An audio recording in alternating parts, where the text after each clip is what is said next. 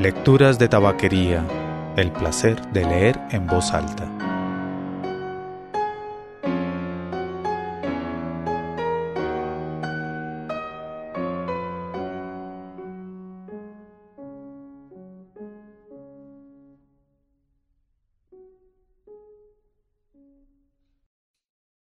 Soy Mauricio Duque Arrubla. Usted escucha Lecturas de tabaquería, el podcast de lecturas en voz alta. Si desea hacer algún comentario o enviar una sugerencia, hágalo a mauricio@lecturasdetabaquería.com. Si quiere ver todos los episodios, los encuentra en lecturasdetabaquería.com. Algo alrededor de tu cuello, por Chimamanda Ngozi Adichie. Creías que en Estados Unidos todo el mundo tenía un coche y una pistola. Tus tíos y tus primos también lo creían. Justo después de que te tocara el visado a Estados Unidos en la lotería te dijeron: dentro de un mes tendrás un gran coche, luego una gran casa, pero no te compres una pistola como esos americanos. Entraron en tropel en la habitación de Lagos donde vivías con tus padres y tus 3 hermanas, y se apoyaron contra las paredes despintadas, porque no había suficientes sillas para todos, para decirte adiós en voz alta y añadir muy bajito lo que querían que les mandaras. Al lado del coche y la gran casa, y posiblemente la pistola, lo que ellos querían eran tonterías. Bolsos, zapatos, perfumes y ropa. Tú dijiste que no había problema. Tu tío de América, que había inscrito a toda la familia en la lotería de visados, te ofreció que vivieras con él hasta que consiguieras arreglártelas por ti sola. Fue a recogerte al aeropuerto y te compró un enorme perrito caliente con mostaza que te causó náuseas. Tu iniciación a Estados Unidos, dijo riéndose. Vivía en una pequeña ciudad de blancos en Maine, en una casa de 30 años junto a un lago. Te explicó que la compañía para la que trabajaba le había ofrecido unos cuantos miles de dólares más que el sueldo medio, además de la opción de compra de acciones, solo porque estaban desesperados por dar una imagen de diversidad. En todos los folletos aparecía una foto suya, hasta en los que no tenía nada que ver con su departamento. Se rió y dijo que era un buen trabajo, que valía la pena vivir en una ciudad de blancos, aunque su mujer tenía que conducir 1 hora para encontrar una peluquería que le arreglara el pelo. El secreto estaba en comprender lo que era Estados Unidos, un toma y daca. Renunciabas a muchas cosas, pero ganabas otras tantas.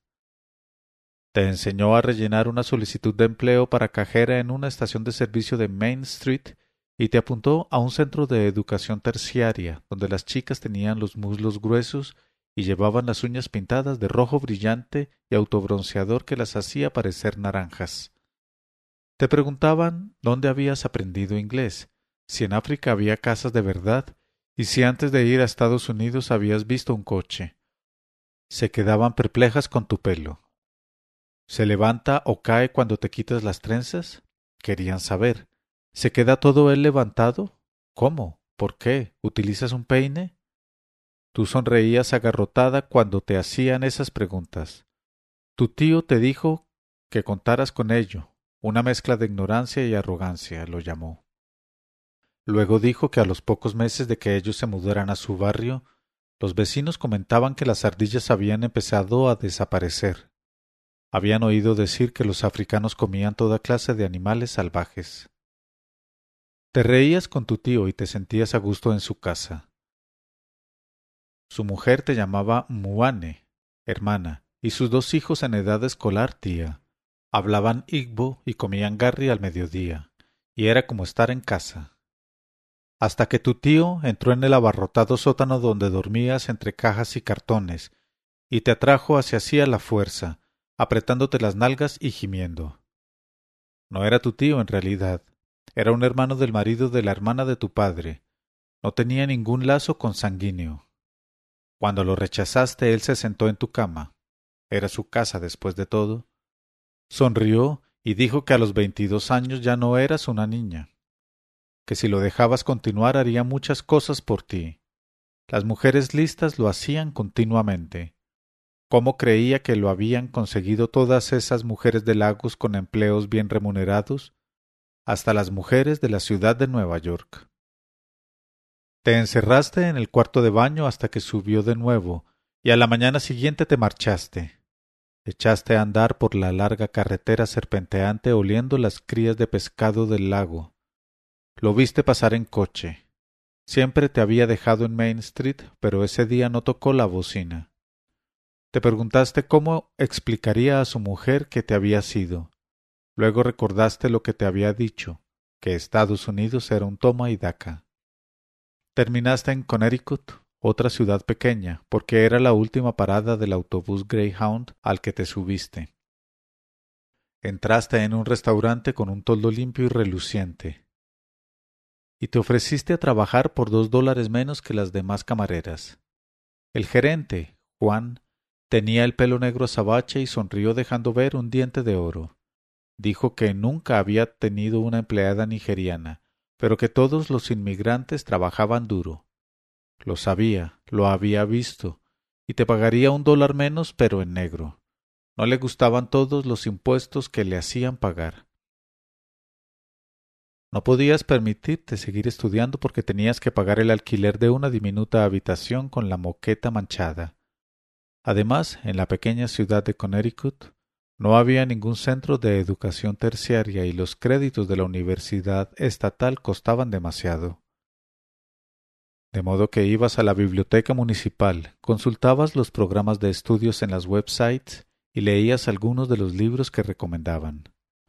A veces te sentabas en el colchón con bultos de tu cama individual y pensabas en tu casa, en tus tías que vendían pescado seco con plátano, engatusando a los transeúntes para que les compraran y acto seguido insultándolos para no hacerlo. por no hacerlo. Tus tíos que bebían la ginebra local y hacinaban a su familia y sus vidas en habitaciones individuales. Tus amigos que habían ido a despedirse antes de que te fueras, para alegrarse de que hubieras ganado el visado y para confesarte su envidia. Tus padres que a menudo se cogían de la mano al ir a la iglesia los domingos por la mañana, mientras los vecinos de las habitaciones contiguas se reían y burlaban de ellos. Tu padre que volvía del trabajo con los viejos periódicos del jefe y obligaba a tus hermanos a leerlos. Tu madre cuyo sueldo apenas daba para pagar las matrículas de tus hermanos en la escuela secundaria donde los profesores daban un sobresaliente cuando alguien les entregaba un sobre marrón. Tú nunca habías tenido que pagar por un sobresaliente. Nunca habías dado un sobre marrón a un profesor de la escuela secundaria. Aun así, comprabas sobres alargados y marrones para enviar la mitad de tu sueldo a la dirección de la paraestatal donde limpiaba tu madre. Siempre utilizabas los billetes de $1 que te daba Juan porque, a diferencia de los de las propinas, eran nuevos. Todos los meses. Envolvías el dinero en una hoja blanca pero no escribías nada. No había nada de qué escribir. Las semanas que siguieron, sin embargo, te entraron ganas de escribir porque tenías cosas que contar. Querías escribir sobre la asombrosa franqueza de los norteamericanos, lo deseosos que estaban de hablarte de la lucha de su madre contra el cáncer o del bebé prematuro de su cuñada, la clase de cosas que uno debía ocultar o revelar solo a los familiares bien intencionados. Querías escribir sobre la cantidad de comida que dejaban en el plato junto a unos billetes arrugados como si fuera una ofrenda, una expiación por la comida desperdiciada.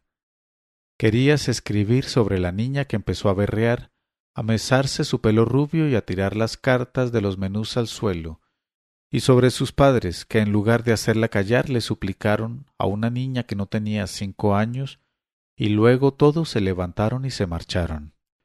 Querías escribir sobre los ricos que vestían con ropa vieja y zapatillas de deporte tronadas, que tenían el aspecto de los vigilantes nocturnos que había frente a los grandes recintos de Lagos.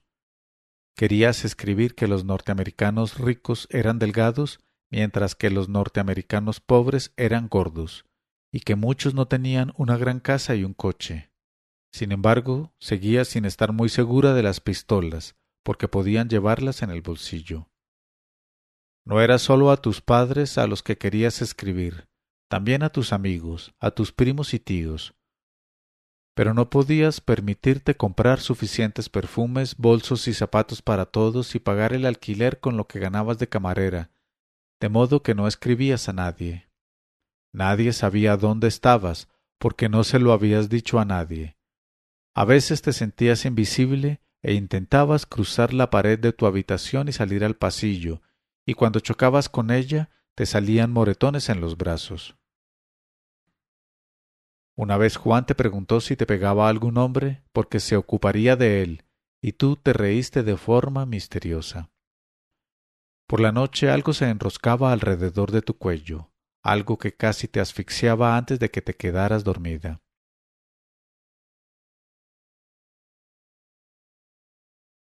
Muchos clientes del restaurante te preguntaban cuándo habías llegado de Jamaica, porque se creían que todos los negros con acento extranjero eran jamaicanos.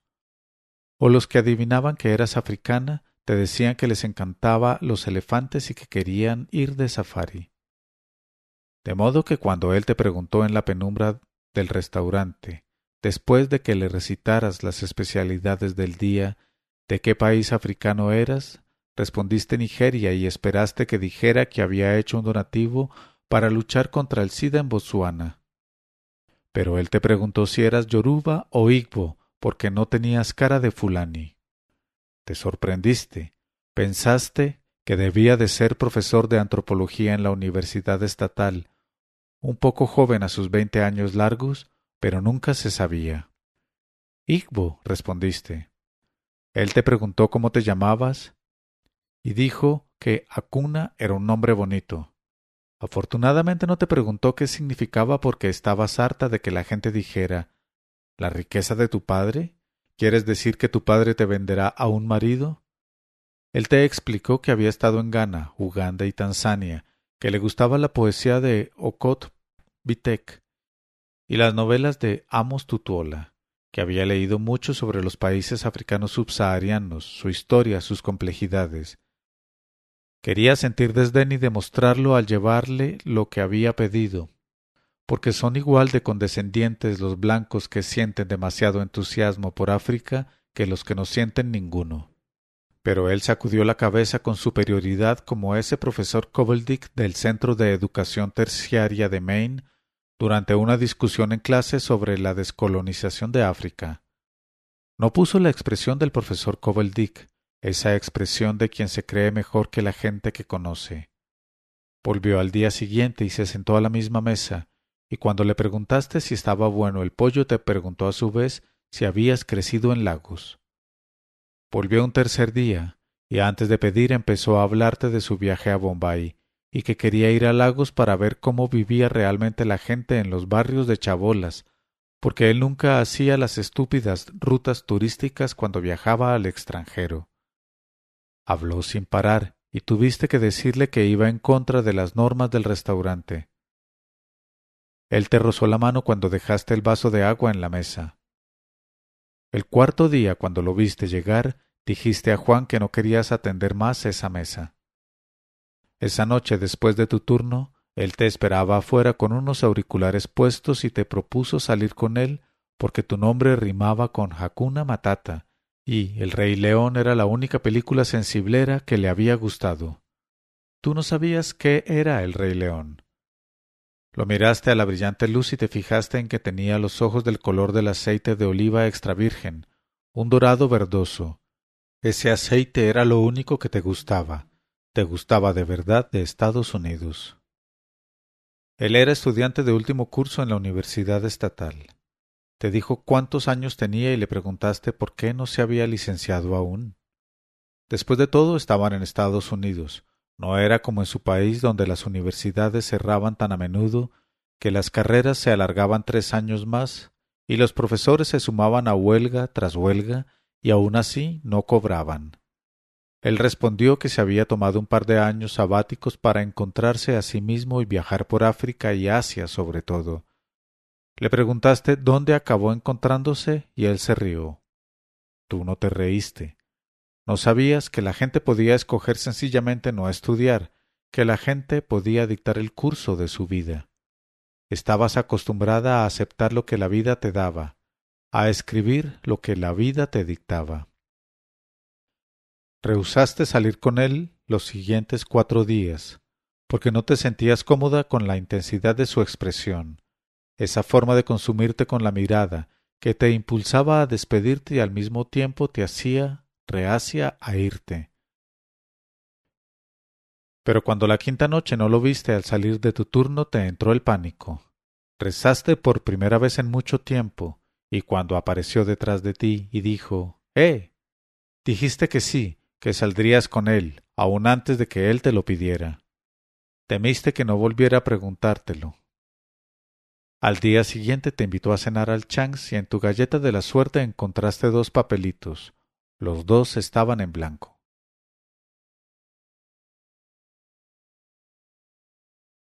Supiste que te sentías cómoda con él cuando le contaste que veías Jeopardy en el televisor del restaurante y que apoyabas a los participantes por el siguiente orden: mujeres negras, hombres negros, mujeres blancas y por último hombres blancos. Lo que significaba que nunca apoyabas a los hombres blancos. Él se rió y dijo que estaba acostumbrado a que nadie lo apoyara, que su madre era profesora de estudios de la mujer. Y supiste que habías entrado en confianza cuando le dijiste que en realidad tu padre no era maestro de escuela en Lagos, sino chofer en una compañía de la construcción, y le explicaste aquel día que os visteis atrapados en un atasco en Lagos en el destartalado Peugeot 504 que conducía tu padre. Llovía y tu asiento estaba mojado porque había un agujero en el techo oxidado. Había mucho tráfico, siempre había mucho tráfico en Lagos, y cuando llovía era el caos. Las carreteras se convertían en charcos lodosos, los coches se quedaban atascados, y algunos de tus primos se ganaban algo de dinero ofreciéndose a empujarlos. La lluvia, el barro resbaladizo, pensaste, hicieron que tu padre pisara demasiado tarde los frenos aquel día. Oíste la abolladura antes de notarla. El coche contra el que tu padre había chocado era grande, extranjero, de color verde oscuro, con los faros dorados como los ojos de un leopardo. Tu padre se puso a llorar y a suplicar aún antes de bajar del coche, y se tumbó en la carretera, provocando bocinazos. Lo siento, señor, repetía. Si nos vende a mí y a toda mi familia, no le dará ni para comprar un neumático. Lo siento, señor.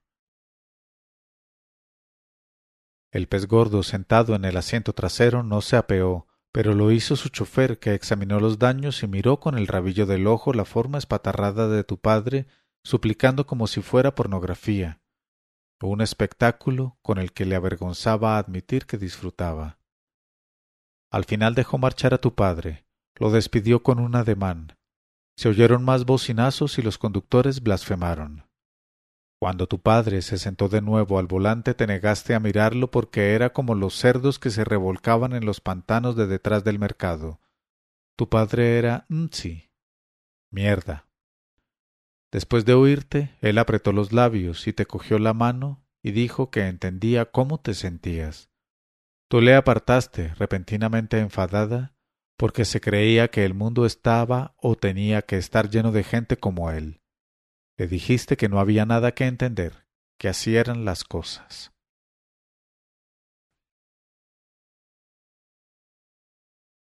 Encontró la tienda africana en las páginas amarillas de Hartford y te llevó a ella. Al ver la familiaridad con que se movía por ella, inclinando la botella de vino de palma para ver cuánto sedimento había en el fondo, el dueño ganés le preguntó si era africano como algunos keniatas o sudafricanos blancos. Y él respondió que sí, pero que llevaba mucho tiempo en Estados Unidos. Pareció satisfecho de que el dueño le creyera. Esa noche tú cocinaste con lo que habías comprado y después de comer garri y sopa de onugbu, él vomitó en tu fregadero. Pero no te importó, porque ahora podrías cocinar sopa de onugbu con carne. Él no comía carne porque no aprobaba cómo mataban los animales. Dijo que el miedo de los animales liberaba toxinas y que las toxinas del miedo volvían paranoica a la gente. Los trozos de carne que comías en tu país cuando había carne eran del tamaño de tu dedo índice, pero no se lo dijiste. Tampoco le dijiste que los cubos de dawa con los que tu madre cocinaba todo, porque el curry y el tomillo eran demasiado caros, tenían glutamato monosódico. Eran glutamato monosódico. Él decía que el glutamato monosódico provocaba cáncer, que era la razón por la que le gustaba el restaurante Chang's. Chang no cocinaba con glutamato monosódico. Una vez dijo al camarero del Chang's que había estado recientemente en Shanghái y que hablaba algo de mandarín. El camarero entusiasmado le dijo cuál era la mejor sopa. Luego preguntó: ¿Tiene novia en Shanghái? Y él sonrió y no dijo nada. Tú perdiste el apetito. En lo más profundo del pecho sentiste un nudo. Esa noche no gemiste cuando estuvo dentro de ti. Te mordiste los labios y fingiste que no te habías corrido porque sabías que él se preocuparía. Más tarde le explicaste la razón de tu enfado, que a pesar de que habías ido juntos al Chang tan a menudo y os habíais besado antes de que llegaran los platos, el chino había asumido que tú no podías ser su novia, y él había sonreído y no había dicho nada. Antes de disculparse te miró sin comprender y supiste que no lo entendía.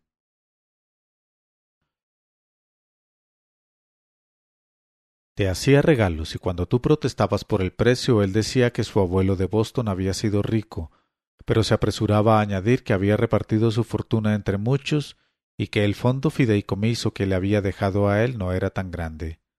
Sus regalos te dejaban confundida. Una bola de cristal del tamaño de un puño dentro de la cual había una pequeña muñeca bien proporcionada y vestida de rosa que daba vueltas si la sacudías. Una piedra brillante cuya superficie adquiría el color de lo que tocabas. Un pañuelo caro pintado a mano en México. Por fin le dijiste, con la voz cargada de ironía, que en el mundo del que venías los regalos siempre eran útiles. La piedra, por ejemplo, tendría utilidad si se pudiera moler algo con ella. Él se rió mucho y muy fuerte, pero tú no te reíste con él. Te diste cuenta de que en su mundo él podía comprar regalos que eran solo eso y nada más. No tenían ninguna utilidad. Cuando él empezó a comprarte zapatos, ropa y libros, le pediste que no lo hiciera, que no querías regalos. Él te los compraba de todos modos y tú los guardabas para tus primos y tus tíos, para cuando fueras a verlos algún día, aunque no sabías cómo ibas a permitirte comprar un billete y pagar al mismo tiempo el alquiler. Él dijo que quería conocer Nigeria y que pagaría los billetes de los dos. Tú no querías que él pagara tu billete, no querías que fuera a Nigeria y que añadiera tu país a la lista de países, donde iba a mirar embobado cómo vivían los pobres que nunca podrían mirar embobado su vida. Se lo dijiste un día soleado que te llevó a ver el estrecho de Long Island, y discutisteis, alzasteis la voz mientras caminabais a lo largo de las aguas tranquilas. Él dijo que te equivocabas al decir que tenía una actitud de superioridad moral. Tú le dijiste que se equivocaba al creer que sólo los pobres de Bombay eran indios de verdad. ¿Acaso él no era un norteamericano de verdad porque no vivía como los pobres obesos que habíais visto en Hartford? Él se adelantó con el torso desnudo y pálido, levantando arena con las chanclas, pero luego retrocedió y te tendió una mano.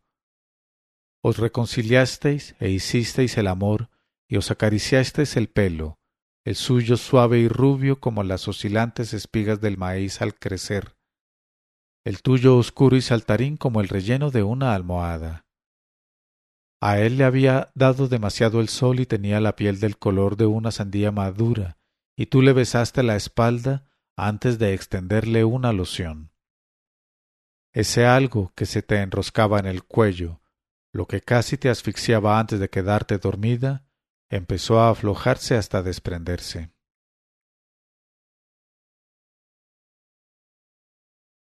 Sabíais que no eras normales por la reacción de la gente, el modo en que las personas desagradables se mostraban demasiado desagradables y las agradables demasiado agradables. Los hombres y mujeres blancos de edad avanzada que murmuraban y lo fulminaban a él con la mirada, los hombres negros que sacudían la cabeza al verte, las mujeres negras cuyos ojos compasivos lamentaban tu falta de autoestima, tu odio hacia ti misma, o te dedicaban breves sonrisas de solidaridad. Los hombres negros que se esforzaban por perdonarte, saludándolo a él con un hola demasiado estridente. Los hombres y mujeres blancos que decían «¡Qué buena pareja hacen!», demasiado alegremente, demasiado fuerte, como para demostrarse a sí mismos lo abiertos de miras que eran. Pero los padres de él eran diferentes. Casi te hicieron creer que todo era normal. Su madre te dijo que él nunca había traído a casa a una amiga excepto para el baile de fin de curso del instituto, y él sonrió brevemente y te cogió la mano. El mantel ocultaba vuestras manos entrelazadas. Él te apretó la tuya y tú le apretaste la suya, y preguntaste por qué estaba tan rígido, por qué sus ojos color aceite de oliva extra virgen se ensombrecían cuando hablaba con sus padres. Su madre se quedó encantada cuando te preguntó si habías leído a Nawal el-Saadawi, y tú respondiste que sí. Su padre te preguntó si la comida india se parecía a la nigeriana, y te tomaron el pelo con pagar cuando llegó la cuenta. Los miraste y agradeciste que no te contemplaran como un trofeo exótico, un colmillo de marfil. Luego él te habló de sus problemas con sus padres, cómo racionaban su amor como si fuera un pastel de cumpleaños, cómo le daban solo un trozo grande si accedía a estudiar derecho. Tú trataste de solidarizarte con él, pero solo conseguiste enfadarte. Te enfadaste aún más cuando él te dijo que se había negado a ir con ellos un par de semanas a Canadá, a su casa de veraneo en Quebec. Hasta le habían pedido que te llevara. Él te había enseñado fotos de la casa y te preguntaste por qué lo llamaban casa, cuando los edificios de ese tamaño en tu país eran bancos o iglesias. Se te cayó un vaso y se hizo añicos contra el suelo de madera de su apartamento, y él te preguntó qué pasaba y tú dijiste nada, aunque pensaste que pasaban muchas cosas. Más tarde en la ducha te echaste a llorar, observaste cómo el agua diluía las lágrimas sin saber por qué llorabas. Por fin escribiste a casa. Una carta breve a tus padres entre los crujientes billetes de $1 junto con tu dirección. Recibiste una respuesta por courier unos días después. Era tu madre quien escribía. Lo supiste por la letra de patas de araña, por las faltas de ortografía. Tu padre había muerto. Se había desplomado sobre el volante del coche de la compañía. Hacía 5 meses, escribía. Habían utilizado el dinero que habías enviado para darle un buen funeral. Habían matado una cabra para los invitados y lo habían enterrado en un buen ataúd. Te acurrucaste en la cama, con las rodillas contra el pecho, y trataste de recordar qué habías estado haciendo mientras tu padre moría, qué habías estado haciendo en los meses que llevaba muerto. Tal vez había muerto el día que habías amanecido con el cuerpo lleno de granos duros como el arroz crudo que no habías sabido explicar, de los que Juan se había burlado diciendo que te iba a llevar al chef para que el calor de la cocina te calentara. Tal vez había muerto uno de esos días que ibas en coche a Mystic, o veías un partido del Manchester, o cenabas en el Chang. Él te abrazó mientras llorabas, te acarició el pelo, se ofreció a pagarte un billete, a acompañarte a ver a tu familia. Le dijiste que no, que necesitabas ir tú sola. Él te preguntó si volverías. Te recordó que tenías una tarjeta de residencia y que la perderías si no regresabas en 1 año. Te dijo que ya sabías qué quería decir, que si volverías. ¿Volverías? Tú te diste la vuelta sin decir nada, y cuando te llevó en coche al aeropuerto lo abrazaste muy fuerte durante largo rato y luego lo soltaste.